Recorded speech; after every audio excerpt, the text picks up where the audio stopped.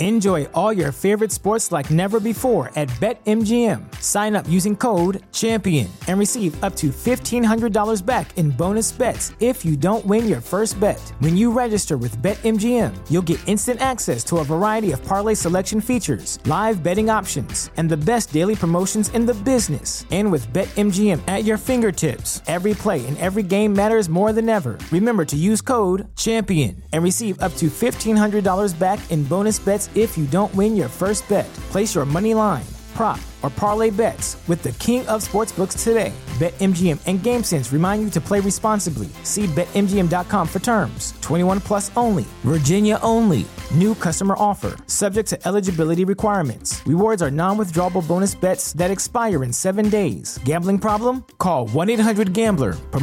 Promotional offer not available in Washington, D.C. At Parker, our purpose is simple. We want to make the world a better place by working more efficiently, by using more sustainable practices, by developing better technologies. We keep moving forward. With each new idea, innovation, and partnership, we're one step closer to fulfilling our purpose every single day. To find out more, visit parker.com/purpose. Parker, engineering your success. Den Talks podcast is powered by denanywhere.com. You guys go to denanywhere.com now, no matter where you live in the world, and you can take our classes virtually and live.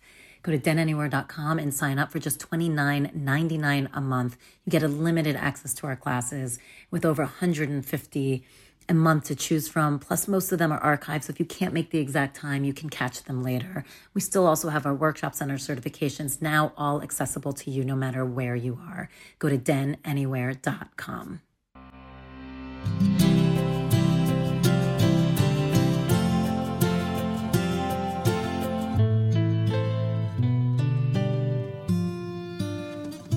Hello, welcome to Den Talks podcast. This is Tal Rabinowitz, and I am your host and the founder of Den Meditation. We are talking about breath today and breathing, and anyone who takes my classes, or probably any classes at the Den, knows how important breath is. It really is a vehicle to just a deeper understanding of yourself and to a deeper way of actually release. And it's funny how constrictive we are in the moment with our breath and how little we're actually nourishing ourselves. So I have Anna Lilia on today to talk about that.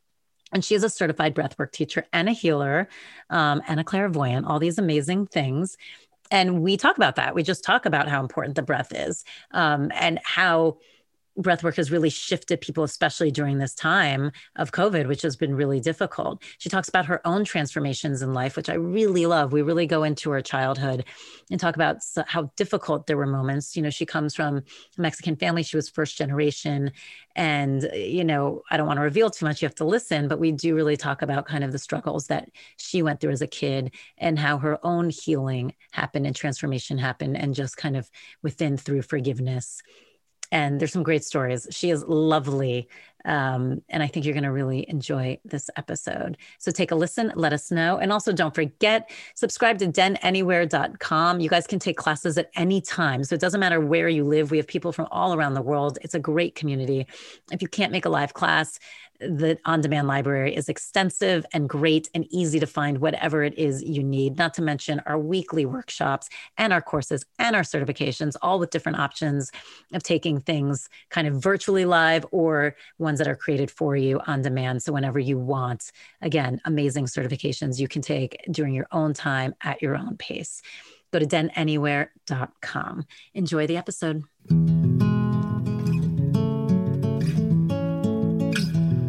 Tell me a little bit about you. So I love all this breath work that you do, and we'll get into the more specifics about breath work, especially probably how handy it's been during this time for so many people. But like, how did you even begin? Like, where are you from? I was born and raised in Napa. Really? Immigrant parents. And my parents are from Mexico, so I'm first generation. And it was beautiful to grow up in Napa. At the time, it was not what it is now. Right. It was just a quiet, sleepy town. Like farm country. Yeah, farm country, very working, middle class. So it was beautiful to grow up there. But being the daughter of immigrant parents, and I'm the oldest of four girls, there was a lot of adjustment and kind of learning and being kind of forced to become an adult from a young age. And my dad was an alcoholic. And so that added a whole other layer of stress into our family dynamic. So although I grew up in a really beautiful, idyllic town, the family life was full. And that just... Did you say your grandparents were there? My dad's parents were there, so they were there. And then a lot of his siblings. So we had quite a bit of family in Napa, which was great. But yeah, it was a challenging, stressful childhood that later manifested into a whole other series of things that I was invited to look at as an adult. Well, that's a nice way to say it. You said, was it all girls? Is that what you said? Mm-hmm. Four of you, all girls, and you were the oldest. And is your dad still alive? He is alive, yeah. And how's he doing? He's been sober for a long time, but unfortunately, he did rehab for 30 days, never drank after that. But because he didn't continue to seek support or really get to the core of what was having him drink, the addiction manifested in other ways. And the anxiety, he suffers from a lot of anxiety, is still there. So that's interesting. It's actually such an interesting point that you brought up, because it's like, you do see that. I mean, he clearly has a strong enough willpower that he doesn't drink. I mean, that's obviously, if he hasn't solved the core problem and he hasn't drank since that 30-day stint, he clearly has that, which some people have, some people don't, but this like power of like, I'm just not going to do it. Mm-hmm. But it's interesting how when you still don't deal with the problem, it just manifests in other ways. Now, and it sounds like if anxiety is the big one, it's manifesting in a way that doesn't seem in his mind as dangerous. So you don't deal with it. Yeah. I mean, after he stopped drinking, then it was like chain smoking. Then it became like eating a lot of sugar. Then it became like any sensation that he felt in his body, he had to go to the doctor. And he's like overprescribed medication. But since I started my healing journey, I have also introduced him and my mom to just different modalities. And it's been really cool to see how he's been open to it. Oh, wow. And has gone to healers as well. And actually is very spiritual. I had no idea, but apparently he like calls onto Archangel Michael and all this stuff, which is really fascinating because he doesn't talk a lot. Like he doesn't share. But in moments of conversation, when I've been sharing my journey with him, he's started to open up, which has been a really cool bonding experience. Well, that's beautiful. Don't you feel like, I feel like the Mexican lineage is actually very spiritual. Sometimes it feels like it falls more in a religious tone, but the overlap, it feels like it always has such a depth of spirituality. Yeah, there's a lot of conflict because Catholicism is huge and they have very strict rules. Mm-hmm. And so actually my mom struggled with the spirituality and kind of with what I do for work, or doesn't really understand it. And whenever I suggest to her, hey, maybe you should check out this, she's a lot more hesitant. And so she's more like, I just need to pray and ask for God's help, which, fine, do that. But within my extended family, like looking back, I'm like, wait, my grandmother used to have strangers come into her house and she would massage their abdomen. And that was like a form of helping people heal. Right. And using herbs and lighting candles, and definitely like calling on to angels to help when things were stressful. So there is a lot of mysticism and beauty that, I learned and I watched as I was little. And growing up in a Catholic church, I was also very religious, but then I got to a point where I was really disappointed in the Catholic Church, and stuff happened at my personal parish church where I wasn't okay with it, and nobody wanted to have a conversation with it about it. What happened? I'm like, wait, we can't just. The priest was accused of inappropriately touching the altar boy, like your as typical as they can get. And then he was just ushered away. And this was someone that I really looked up to. It's someone, who I trusted. And then shortly after, then also the bishop was accused of like laundering money. Oh my God. I was like, oh my God, what is going on? And I wanted to talk about it, and my mom would refuse. And she was just like, it's in God's hands. I'm like, that is not okay.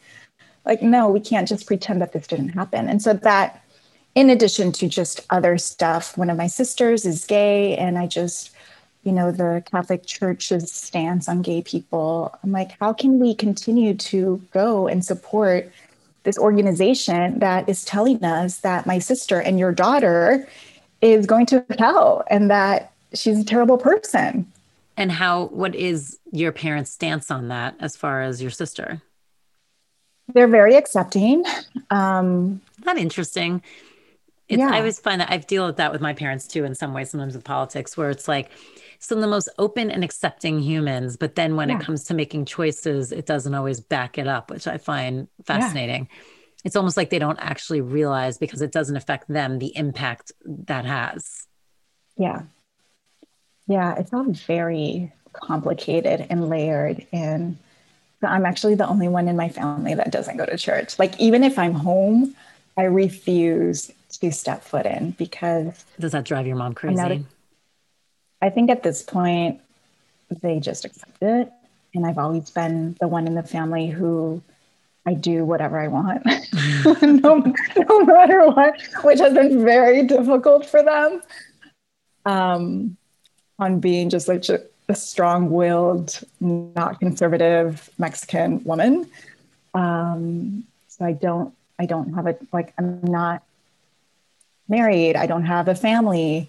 And I think that's been really difficult for my mom, because all of her peers and other family members, like, their grandmothers, and they have children, and they just have a traditional life. And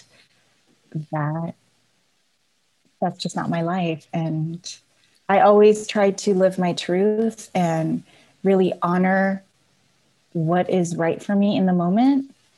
And the few times where I haven't done that, my body tells me, I'm like, right. I feel like I get sick.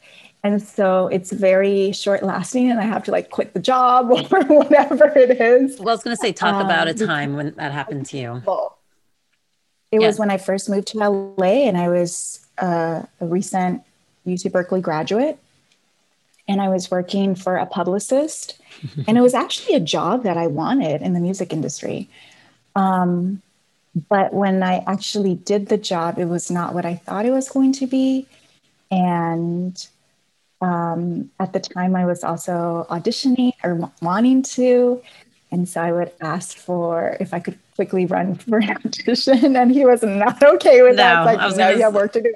I'm like, I'm stuffing envelopes. It can wait. So that job lasted 2 months, and I got fired, and I was so happy that I got fired. And after that, I just had been a freelancer. So I have had the most random odd jobs.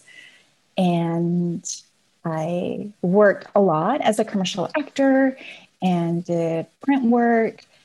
And then it wasn't until I also got really involved in my union, SAG-AFTRA. And so I got into activism. But then there was a point in my life about 7 years ago where I was in total victim mode, where I felt like life was just happening at me, and I wasn't in control, and nothing was going right. I was putting all this effort, but I felt like I wasn't being respected. I felt like I wasn't being heard. And I was just like, poor me, poor me. And so during that time, I was doing psychotherapy, and that actually was really helpful in becoming aware how all of my past trauma is still with me. It's just playing out in different ways and with different people. Having that awareness was life-changing for me. It was like my eyes were opened and I was able to start to have, well, it was just starting my healing journey of forgiveness, of What do you feel like having was the first thing you had to forgive? my dad and him being an alcoholic, and being really aware that when I would talk about that in the past, even as an adult, I would start sobbing like a little girl. And I could barely even get the words out. And it was fascinating to be in therapy and be conscious of that and have my therapist ask me, how old are you in this moment? And answer like 7 years old, right? And like feeling like I was in the body of my little girl, of seeing my dad drink, of all the anger that was expressed, the rage, the really scary moments of him driving drunk with us in the car, being pulled over by police, like all of these traumatic experiences, coming back to the surface and starting to learn like, wow, that is still in my body. Like literally it's shaking. Wow. In my body. And how do you feel like it was playing out in your life at that moment? Like in that, not that exact moment, but like how are you still playing out those dynamics in your everyday life? I didn't even know that how I was behaving was the anxiety manifesting. So I started to have, well, first of all, I would be constantly worrying, no matter what. Like if my boyfriend at the time didn't meet me exactly at the time where he said he was going to be, like immediately I thought he was dead. Like always going to worst case scenario. I would grind my teeth at night. So I would wake up with terrible pain in the jaw. I started to develop these skin issues where like weird stuff on my face as well. I would get warts. I would get like terrible eczema. I would get, what else did I have? I even had like herpes on my face. I'm like, I would tell my dermatologist, I'm like, what is happening? Like, I make money from my face. Like, what is going on? And she's like, I don't know what to tell you. It's really strange, but yeah, we don't know why you would get these things, especially on your face. And I started to have digestive issues as well, where I would have like diarrhea. I would have terrible bloating. And I would also have some compulsive, like because I saw my dad drink and just how devastating that can be to one's life, I actually like stayed away from alcohol, but I used running or like spinning as a way to kind of obsessively try to get the noise from my mind out of my body. And it helped in a certain way, but not really, because then I used to be a long distance runner. Then it became a dysfunctional relationship with the running as well, where I would use it almost as a way to punish myself. Oh, I would run to the point, like I'm talking about like 12 miles in one day, every single right? time. Yeah. Yeah. It's a lot. And like my knees are like killing me, and I would just like push through. It's like, no, you could do it. And it got to the point where like my knees were so messed up that I just can't run anymore. So all of that was, and then I was very reactive to people. I was a mean sister. Like I was just angry. And yet at the same time, I was so afraid of embodying anger. Whenever my therapist would ask me to like notice it in my body or express the anger to my dad, like expressing it to my dad, I would just start to cry. Right. I would be afraid because rage was so scary. Like anger was a really scary emotion. And my mom too, like with her, she always has a smile on her face and everything is fine, even though I see her anxiety as well, like behind her eyes. Yeah. So there was a lot that I had to look at. Was the alcoholism even like acknowledged in your house? So it just during the time that he was drinking, and I would always overhear my mom threaten that she was going to leave him. And that was scary as well, because what did that mean? Where was I going to go? Where were my sisters going to go?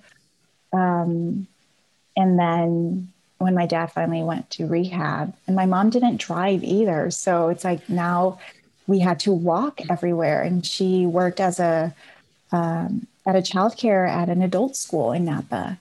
And the school was probably, I don't know, like 3 miles away from our home. And she would work the night school. So we would walk home at night. Like there was just so many moments where just thinking about it makes me like want to cry. How old were you when your dad finally went to rehab? I was about, I think it was 8 or 9.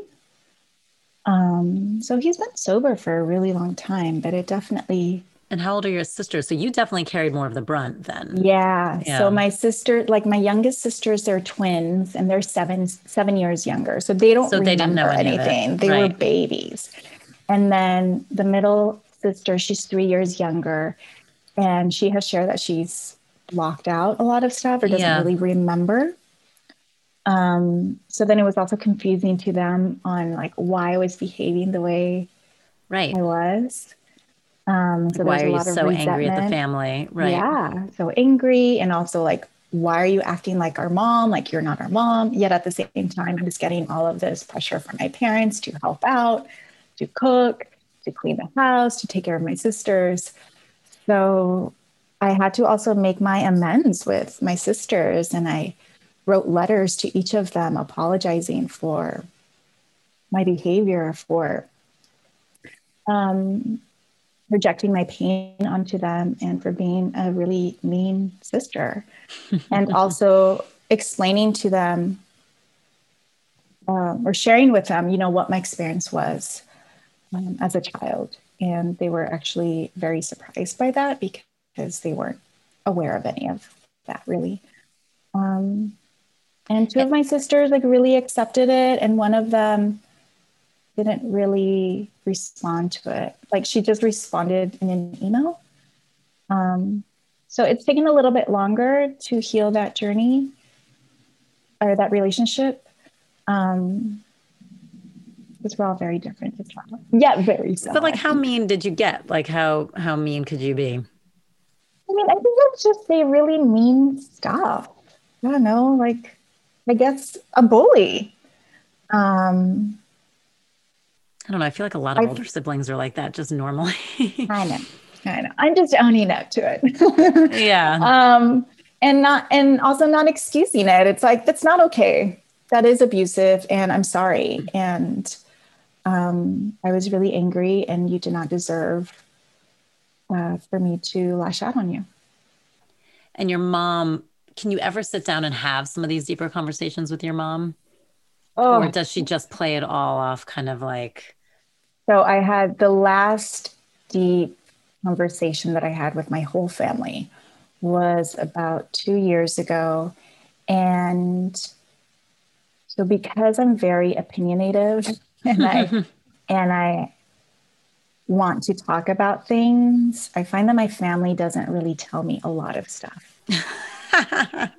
And so That's one really of funny. the really big things that I learned about through a magazine was like one of my sister's alumni magazine from college was that she was interviewed and she shared that our parents are going to go live with her. And this is not in Napa. This is like in the Salinas area in Monterey County. And so I saw that she shared this article on Facebook and I read it. And that's where I learned that my parents were leaving Napa and going to go move with her. Wait, no one told you that they were leaving your home? And I was so hurt and shocked. And I asked my sister, I have a sister that lives in LA. I'm like, did you know about this? She's like, yeah. I'm like, why didn't you tell me? So I felt so betrayed and just, I mean, even though I know it's my parents' life and their decision, like just not being included in that conversation felt. And what did they say when you asked them? By the way, was that still your same home from like childhood? Yes, it was. So that's a little Yeah. crazy. Yeah. What did they say when you confronted them? They, my mom just said like, well, it's not going to happen anytime soon. Like, we'll see, we'll see. Like, well, her saying is actually, a ver, Dios dirá. God will say, Dios dirá. Like, that's her response to everything and drives me crazy. I'm like, Dios is not going to decide. God is not going to decide. You're going to decide. Right. So we finally had a family meeting about this about 2 years ago. And expressing my concerns. And I basically communicated how hurt I was that I wasn't included in this conversation. And it wasn't even really about them leaving. It was more that I found out through this like magazine, and that's just really shitty and like inconsiderate. And my dad just got really defensive and he's like, what do you care? I'm like, what do I care? I mean, you guys are leaving my childhood home. Like, it's a big deal. And I was crying. I guess I was raising my voice. So then my dad was like, don't yell at me. By the way, all of this was happening around the kitchen table. Oh my God, it's like a scripted series. I love it. And then it was like a telenovela scene, like for sure. Soap opera. And then he said to me, like, you're not my mother. Oof. And I said to him, you're the one that made me the mother of this family all of those years that you were a drunk. Oh, this is a telenovela scene. This is so telenovela. I can't believe I'm disclosing all of it. I love it. And what did he say? It was like dead silence. Like you could just see, like it just fucking hit him like a ton of bricks. And my mom just gasped and she was like, oh my God, like she got up and she was like, Dios oh my mío. God, we're going back there. And I'm like, yeah, you guys are the ones that from a young age made me responsible for so much until this day. Like you asked me to do so much for you. So don't be surprised that I act like the mom of this group. This is the role that you guys have given me. So they are now living with my sister in Salinas. It's funny that people don't see at the most simplest core of it all in that it's like, regardless, of course, it's their choice and their decision, their home.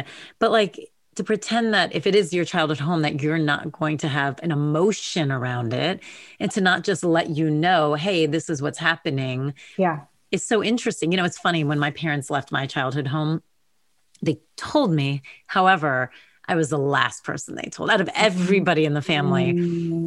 And in fairness, they were just like, we figured you would have the hardest time with it. And they were right. Like I'm definitely was more emotionally connected. And I got to go home. Like I went home and I said, see, that's a different thing because they did tell me, I was like, okay, like I'm going to go home. I did a visit. And then I was so dramatic. I had to walk to every single room and say goodbye, which is so funny. And now I'm so different. Now I'm like, whatever, times change. We're moving out of this house I love. It's fine. Like I'm not the same way, but at that time of life for sure. But they did tell me. But I remember even just knowing that the whole family knew for such a long time and I didn't actually was kind of hurtful. Absolutely. And so I couldn't imagine if they just never told me. And then it was like, I found out from something random. I'd be actually, because again, I would never tell them not to do it. I mean, I asked a bunch of questions. They were allowed to do whatever they want. Yeah. But of course it has an impact on me because that was my formative years. And for good or for bad, you're going to have some sort of emotion around it. Yeah. And for me, I'm not a homeowner. You know, I live in LA and I've had kind of some terrible things where I move into a place and then shortly after the landlord tells me that they're selling it to developers and then I have to move again, you know, so it's like all of that was kind of happening around the same time. And so just going back to my childhood home was my safety, was like the place where my body felt that it could just relax and let go. And I didn't have to worry about anything. And so feeling like that was being taken away from me really triggered my little girl. And so when they finally were moving out at the beginning of last year, I went home to, similar to you, say goodbye to the house. And I was crying hysterically. And they were really uncomfortable with that. And my mom was like, well, luckily they didn't sell the house. They rented it. Oh, so I knew that they're not going to go back. Like they're in their 70s, it's like, they're not going to move again. And it's okay for you to say goodbye too, but and let it go. But it doesn't mean it doesn't hurt or there's not a shit ton of emotion. I remember when my parents told me and I had my little girl reaction and I was like, but what if I want to get married in that house? And my parents were like, would you? I'm like, I don't know, but you've taken away that choice. Like, it's like that little child of like feeling like things are being taken. Absolutely. Like ultimately there was a lot of spoiled brat stuff coming out for sure. I was younger. It didn't happen like last week, but it was just that feeling of like, and it's okay. You come to terms with it. You come to terms with like, it's okay that I don't have that choice. But in that moment, you are the little girl who just feels like, but this is all I know. And it just gets taken away. And it's interesting that they didn't have kind of the emotional maturity to just know you were going to have big emotions about it. It didn't mean you were going to have to change their mind. Don't. Yeah. That's so interesting. It's interesting that you've gone into this area. Were there any signs when you were younger that you kind of were into the spiritual world or? Just in a sense, I would always connect with angels. And again, like, because there was a lot of stress in my childhood home, like I would call on angels to like help me a lot and like make sure that my mom got home safe after work or, things like that. And then once I got older, I wasn't conscious of it, but I'm a really great manifester. And so whatever basically I wanted, I would get, even though people would tell me that's impossible. Like that's not going to happen. I'm like, yeah, it is. And it would happen. So there was that as well. And then interestingly, when I was in college in Berkeley, I was really stressed out. I was working like part-time, had a full load of classes. And I came across this elective class of meditation. So I took it because I felt like I needed it, but I was not ready for it. Like, typical Berkeley. Like we were out at Free People's Park, I think is what it's called. And people's eyes were rolling back. Like their body was moving. I'm like, what the fuck is going on right now? I was so uptight. Do you remember what kind of meditation it was? Like, were they? I know, I don't even remember.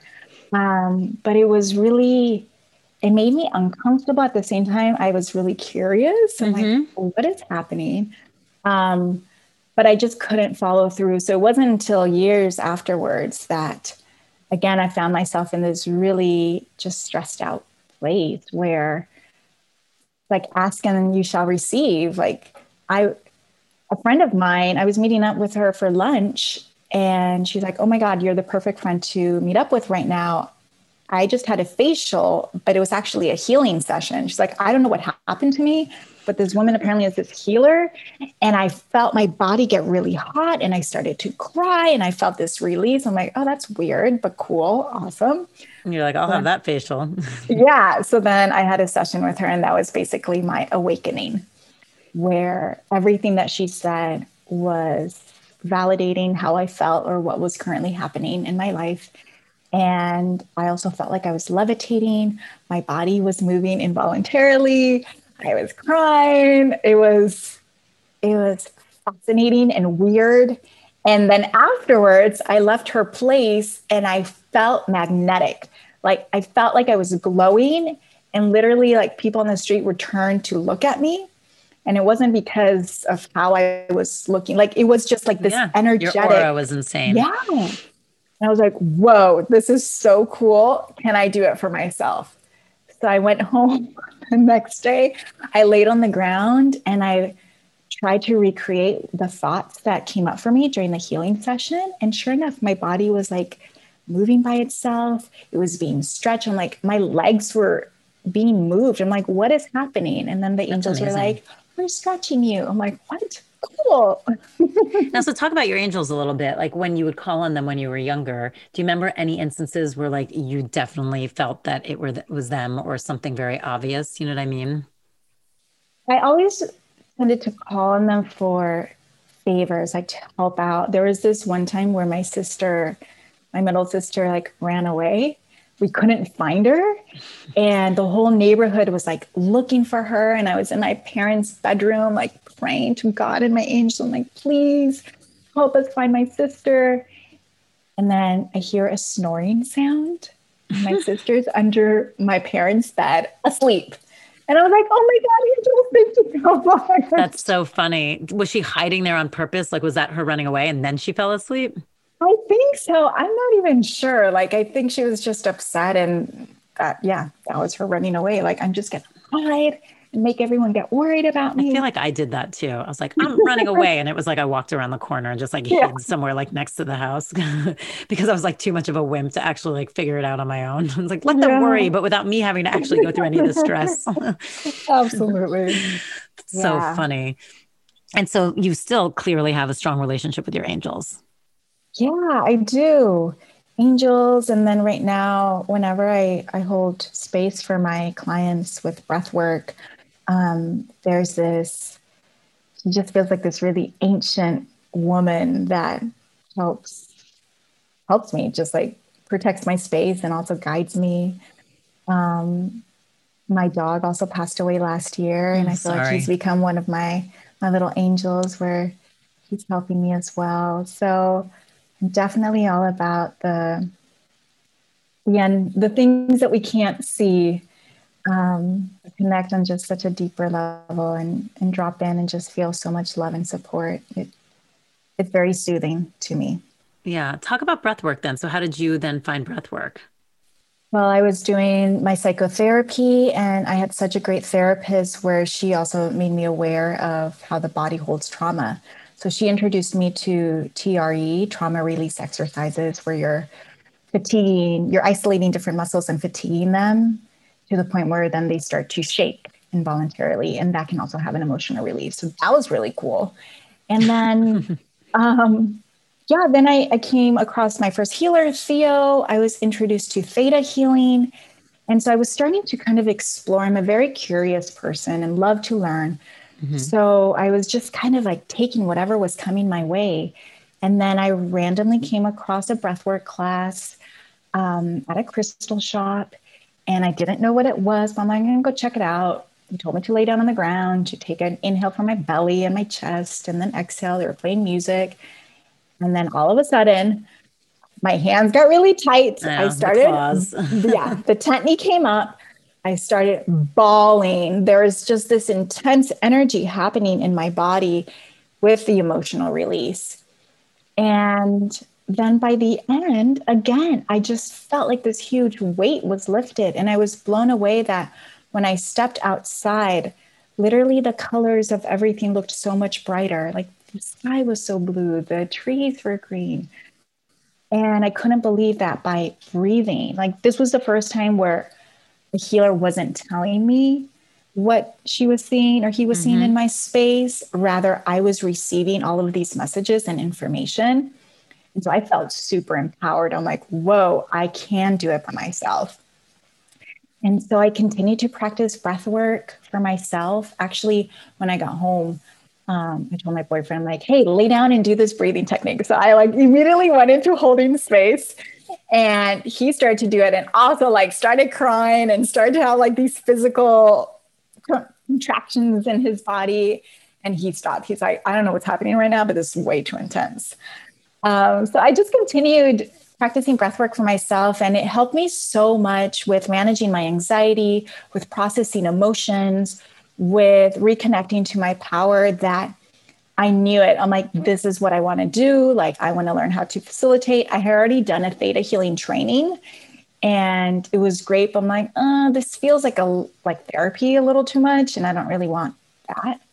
And I loved, again, the simplicity of the breath and how you can also help so many people. Like theta was one-on-one for the most part. And with breathwork, like you could have a whole room and people are breathing and having these incredible realizations. And it is so interesting, the vehicle of the breath. I talk about that in class a lot. People have no clue the power of the breath.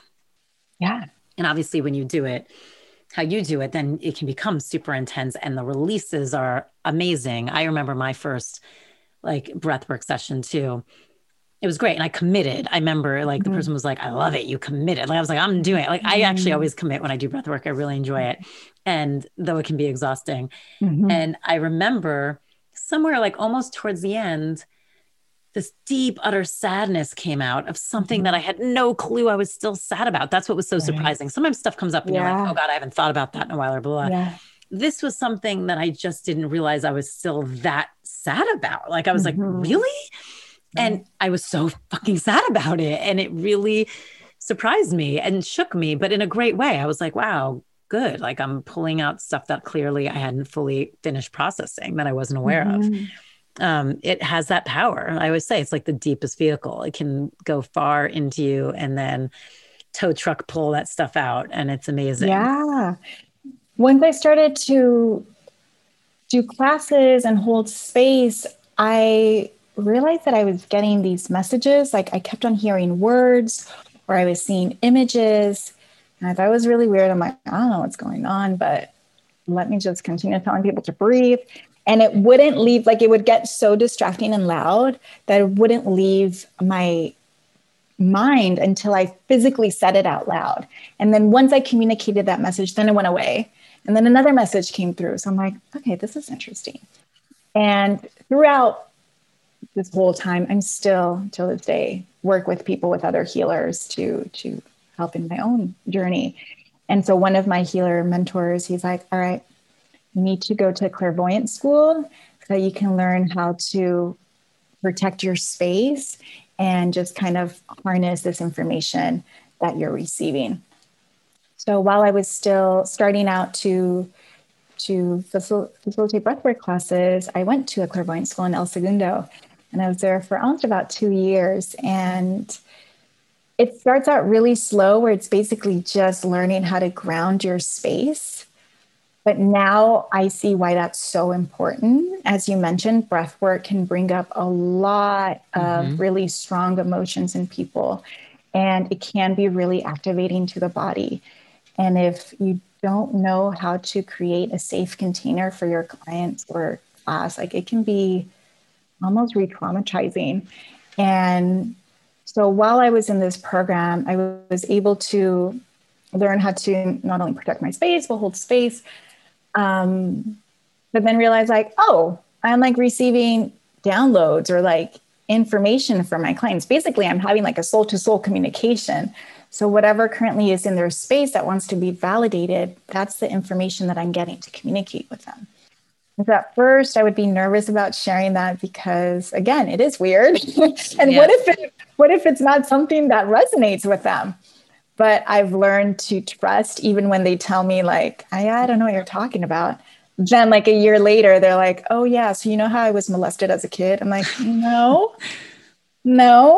And he's like, oh, that probably would have been like helpful to tell you, huh? I'm like, I mean, no wonder I kept on seeing a certain image.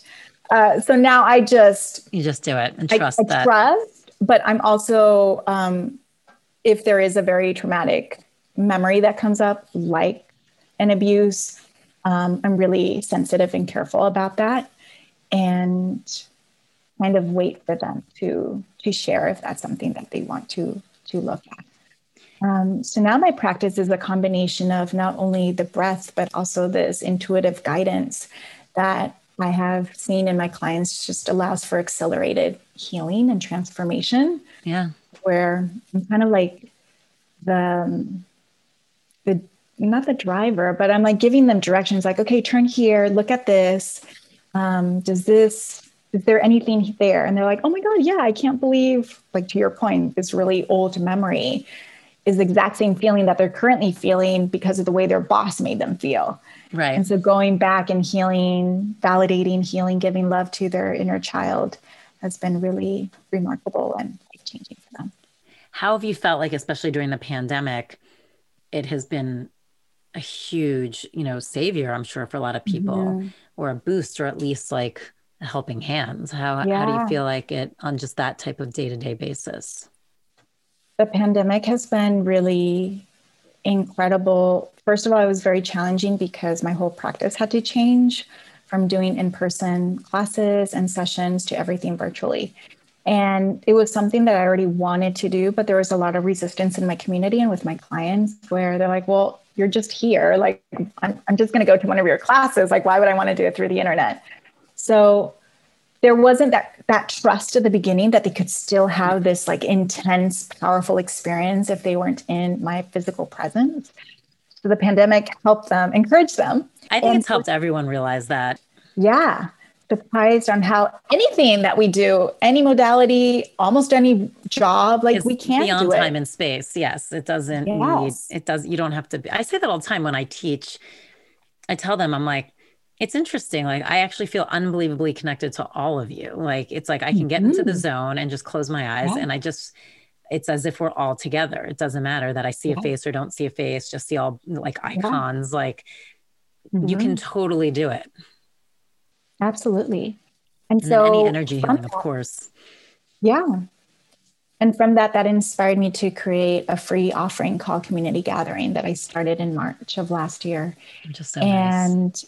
That's a weekly Saturday morning, I'm on Pacific time, where people gather and we breathe. You just show up with whatever you're currently feeling.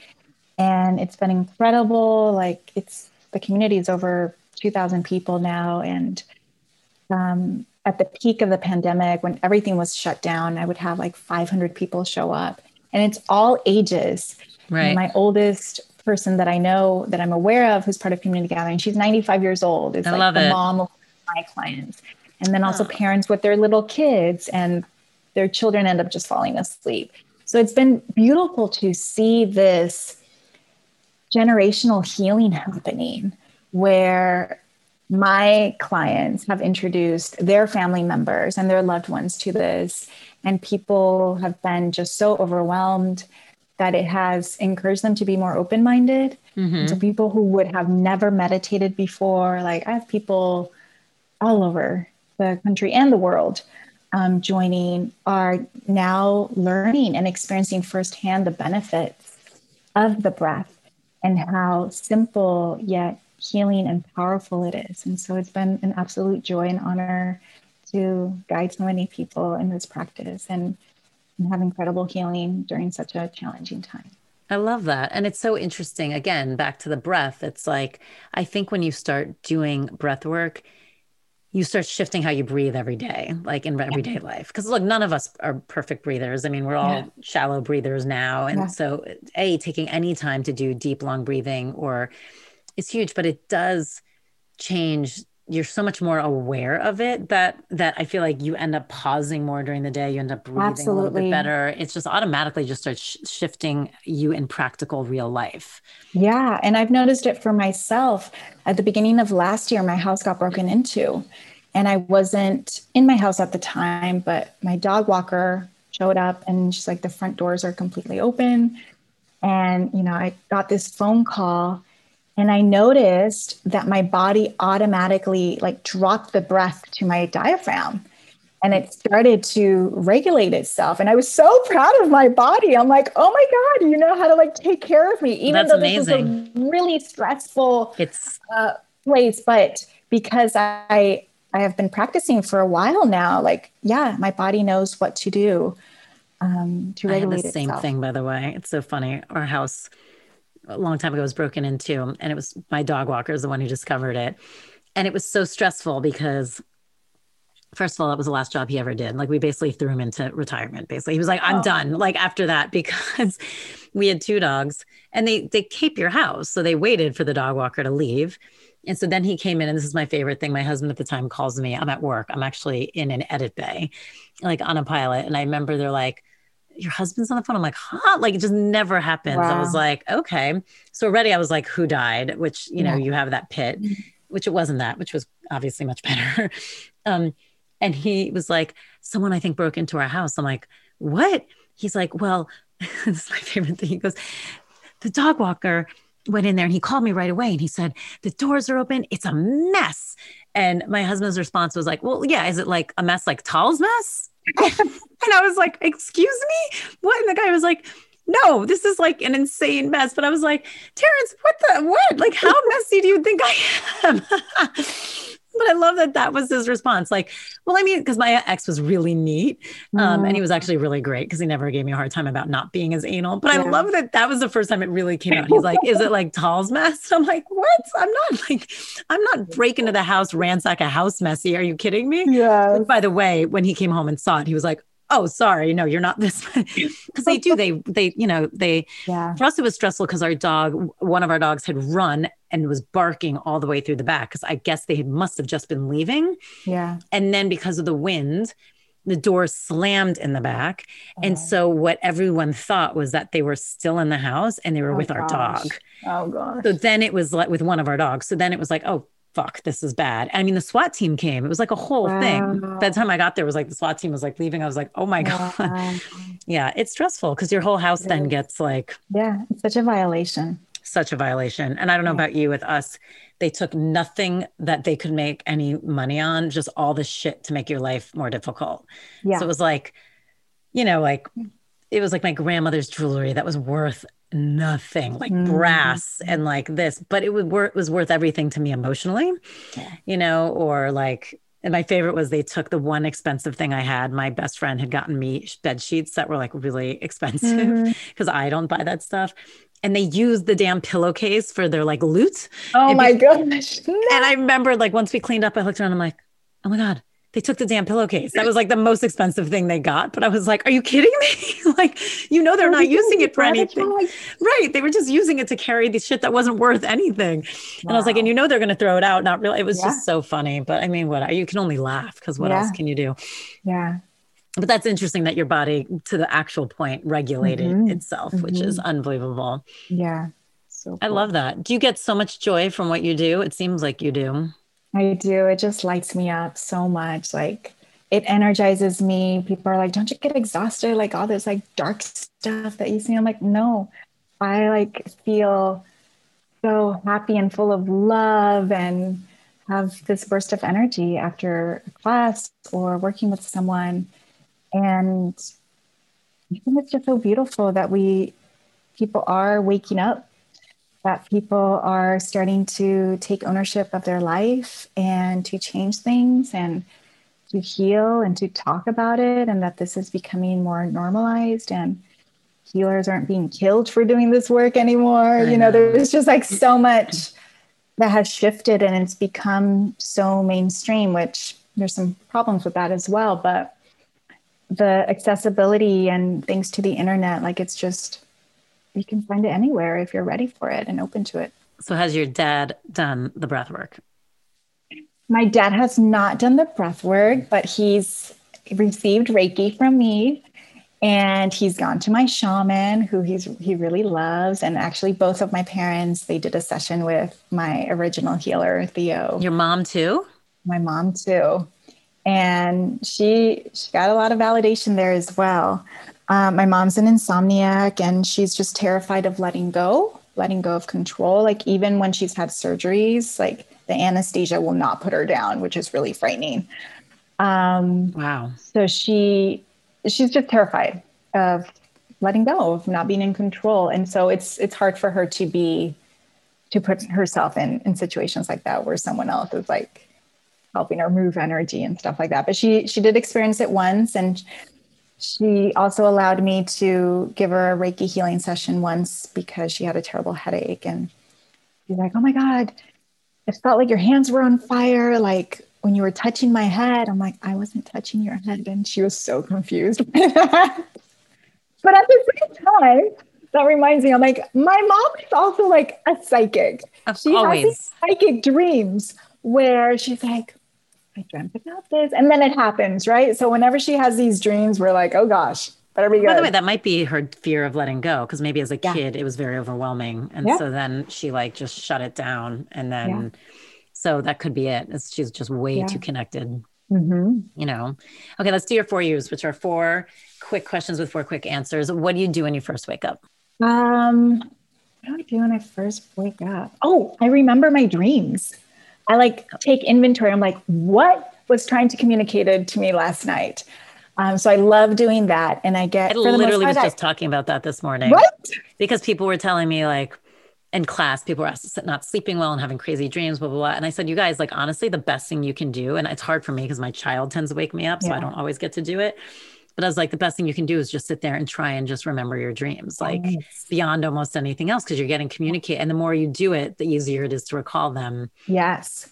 Yeah, I have very vivid dreams. I don't write them down. Maybe I should start writing them down, but I love doing that. That's like my first thing that I do. Yeah. And I have crazy vivid dreams too. And I feel like I wake up a lot in the middle of the night. So I remember one and then go back to sleep. So then I forget that one. So it's always like, yeah, some crazy dreams. So what's been the craziest dream you've had? We'll make that number 2. I mean, just last night, not that it was a crazy dream, but it was like because my next door neighbor was having a loud party until 3 a.m. In my dream, it was like me trying to find management of this hotel that I'm staying at to get them to fix the problem. And I couldn't. It became like this whole set. I was basically at a back lot, like in Warner Brothers or something. And there was it became like an obstacle course. It was just way too involved. And I'm like, no, someone help me. I need help. That's so funny. So kind of funny. What is something you can't live without? There's so many things that come to mind, but one thing that I love that's really nourishing for me is a bathtub. I love a bathtub. Lately, especially during the pandemic, and I feel a little guilty because, there's a drought in California, but a hot bath with a lot of bath salts is just so nourishing. And I put some drops of essential oils, whether it's eucalyptus or lavender, sometimes rose, and it's like I need a bathtub wherever I live. Yeah, good to know, by the way. It's always good to know that because I'm the same way. And there's been like when we're looking for places to live all the time, I'm like, doesn't have a bathtub or Yep. right. Or if it's, yeah. What's something you learned about yourself in the pandemic? That I'm really great at handling high stress situations. I think it goes back to my childhood of just always having to navigate, like, my dad, is he going to be like pissed off today? Like being able to pivot. So I was able to quickly make decisions even before we went into shutdown regarding my business. And I felt like it kind of put me ahead of like some of my other colleagues, and just constantly like trying things. And if it doesn't work, all right, letting go and let me try something new. I find that has been really helpful during the pandemic, or just super helpful. Not freezing. And by the way, what a nice thing to discover about yourself. Yeah. So many people have trouble like honoring the things that make them great. And it's like, that's such a great thing. I can handle stress. And that's beautiful because then you can help someone who can't handle stress as well. Yeah. So it's like a nice pair. I've loved talking to you. I know you're going to do your personal practice, which I'm excited about, but this was so great.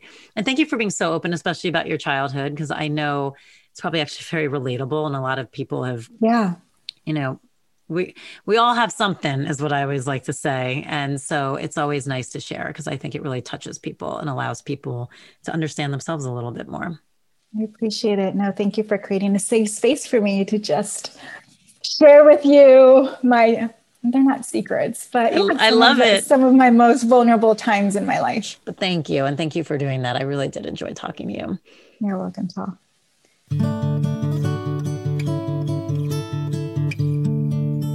So now Anna's going to lead us in her personal practice, which is going to be a grounding meditation.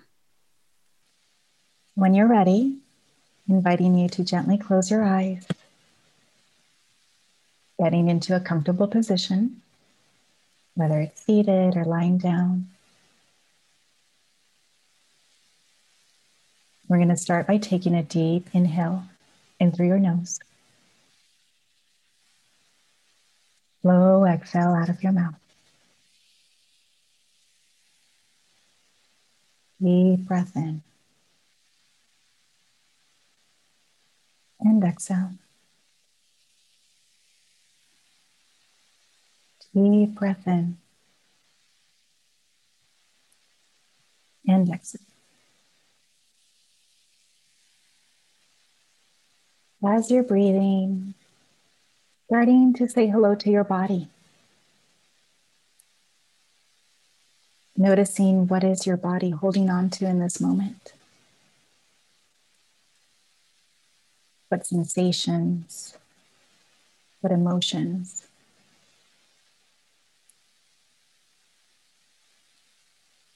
And as you're noticing, you're doing it without any judgment. You're just saying hello to your body. And thank you.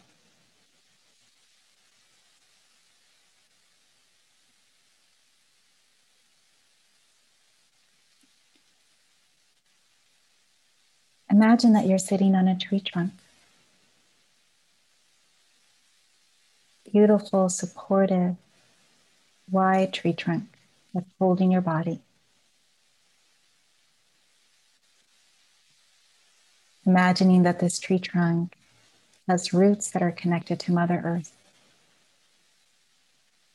all the way down to the core of the planet.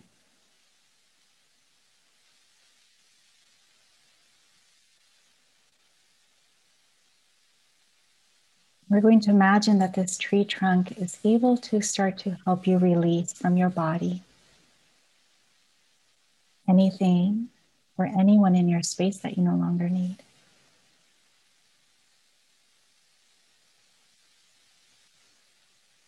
Gently pulling from your body any worry, any busyness, any fear, any tension.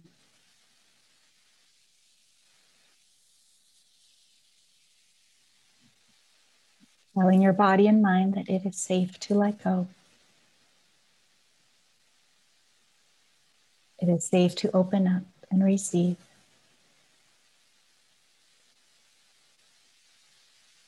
It's safe to be held.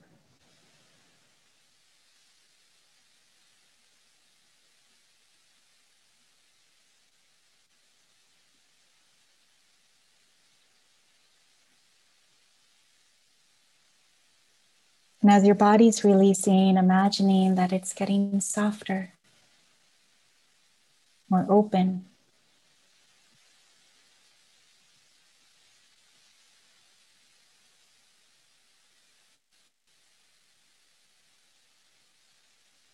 Inviting you to connect with your heart. And think about one thing that you are grateful for in this moment.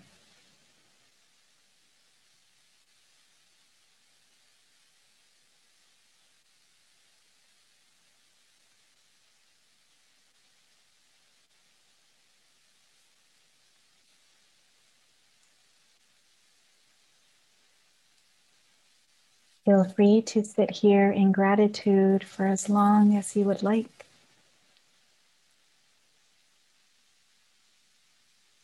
And when you're ready to come back, you can again gently become aware of your body.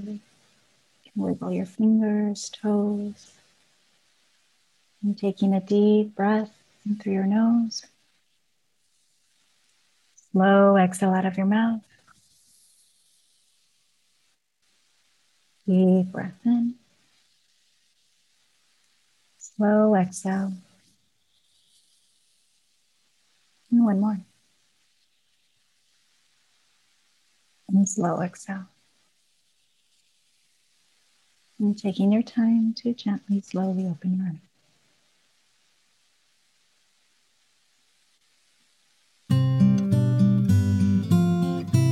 Den Talks podcast would not exist without these incredible people: Nicole Rappi, Reem Edon, Hayden Fungheiser, Kim Bielik, and music by Alex Feder. Thanks for joining us. If you haven't subscribed, please do. And also, wherever you listen, please go and leave us a review. It's so greatly appreciated. It really does help us out. If you want to keep talking about all this stuff, please join our community on our secret Facebook page. Go to Facebook, search Den Talks podcast, and join us there. At Parker, our purpose is simple. We want to make the world a better place. By working more efficiently, by using more sustainable practices, by developing better technologies, we keep moving forward. With each new idea, innovation, and partnership, we're one step closer to fulfilling our purpose every single day. To find out more, visit parker.com/purpose. Parker, engineering your success. What does innovation sound like? It sounds like the luxury of being in the moment with your customer, client, or patient. It sounds like having the right information right when you need it. It sounds like being at your best for your customers and your business, thanks to Hyland's intelligent content solutions that improve digital processes. Innovators everywhere are able to do their thing better, whatever that thing is. Now, who doesn't like the sound of that? Hyland, for innovators everywhere. Visit hyland.com.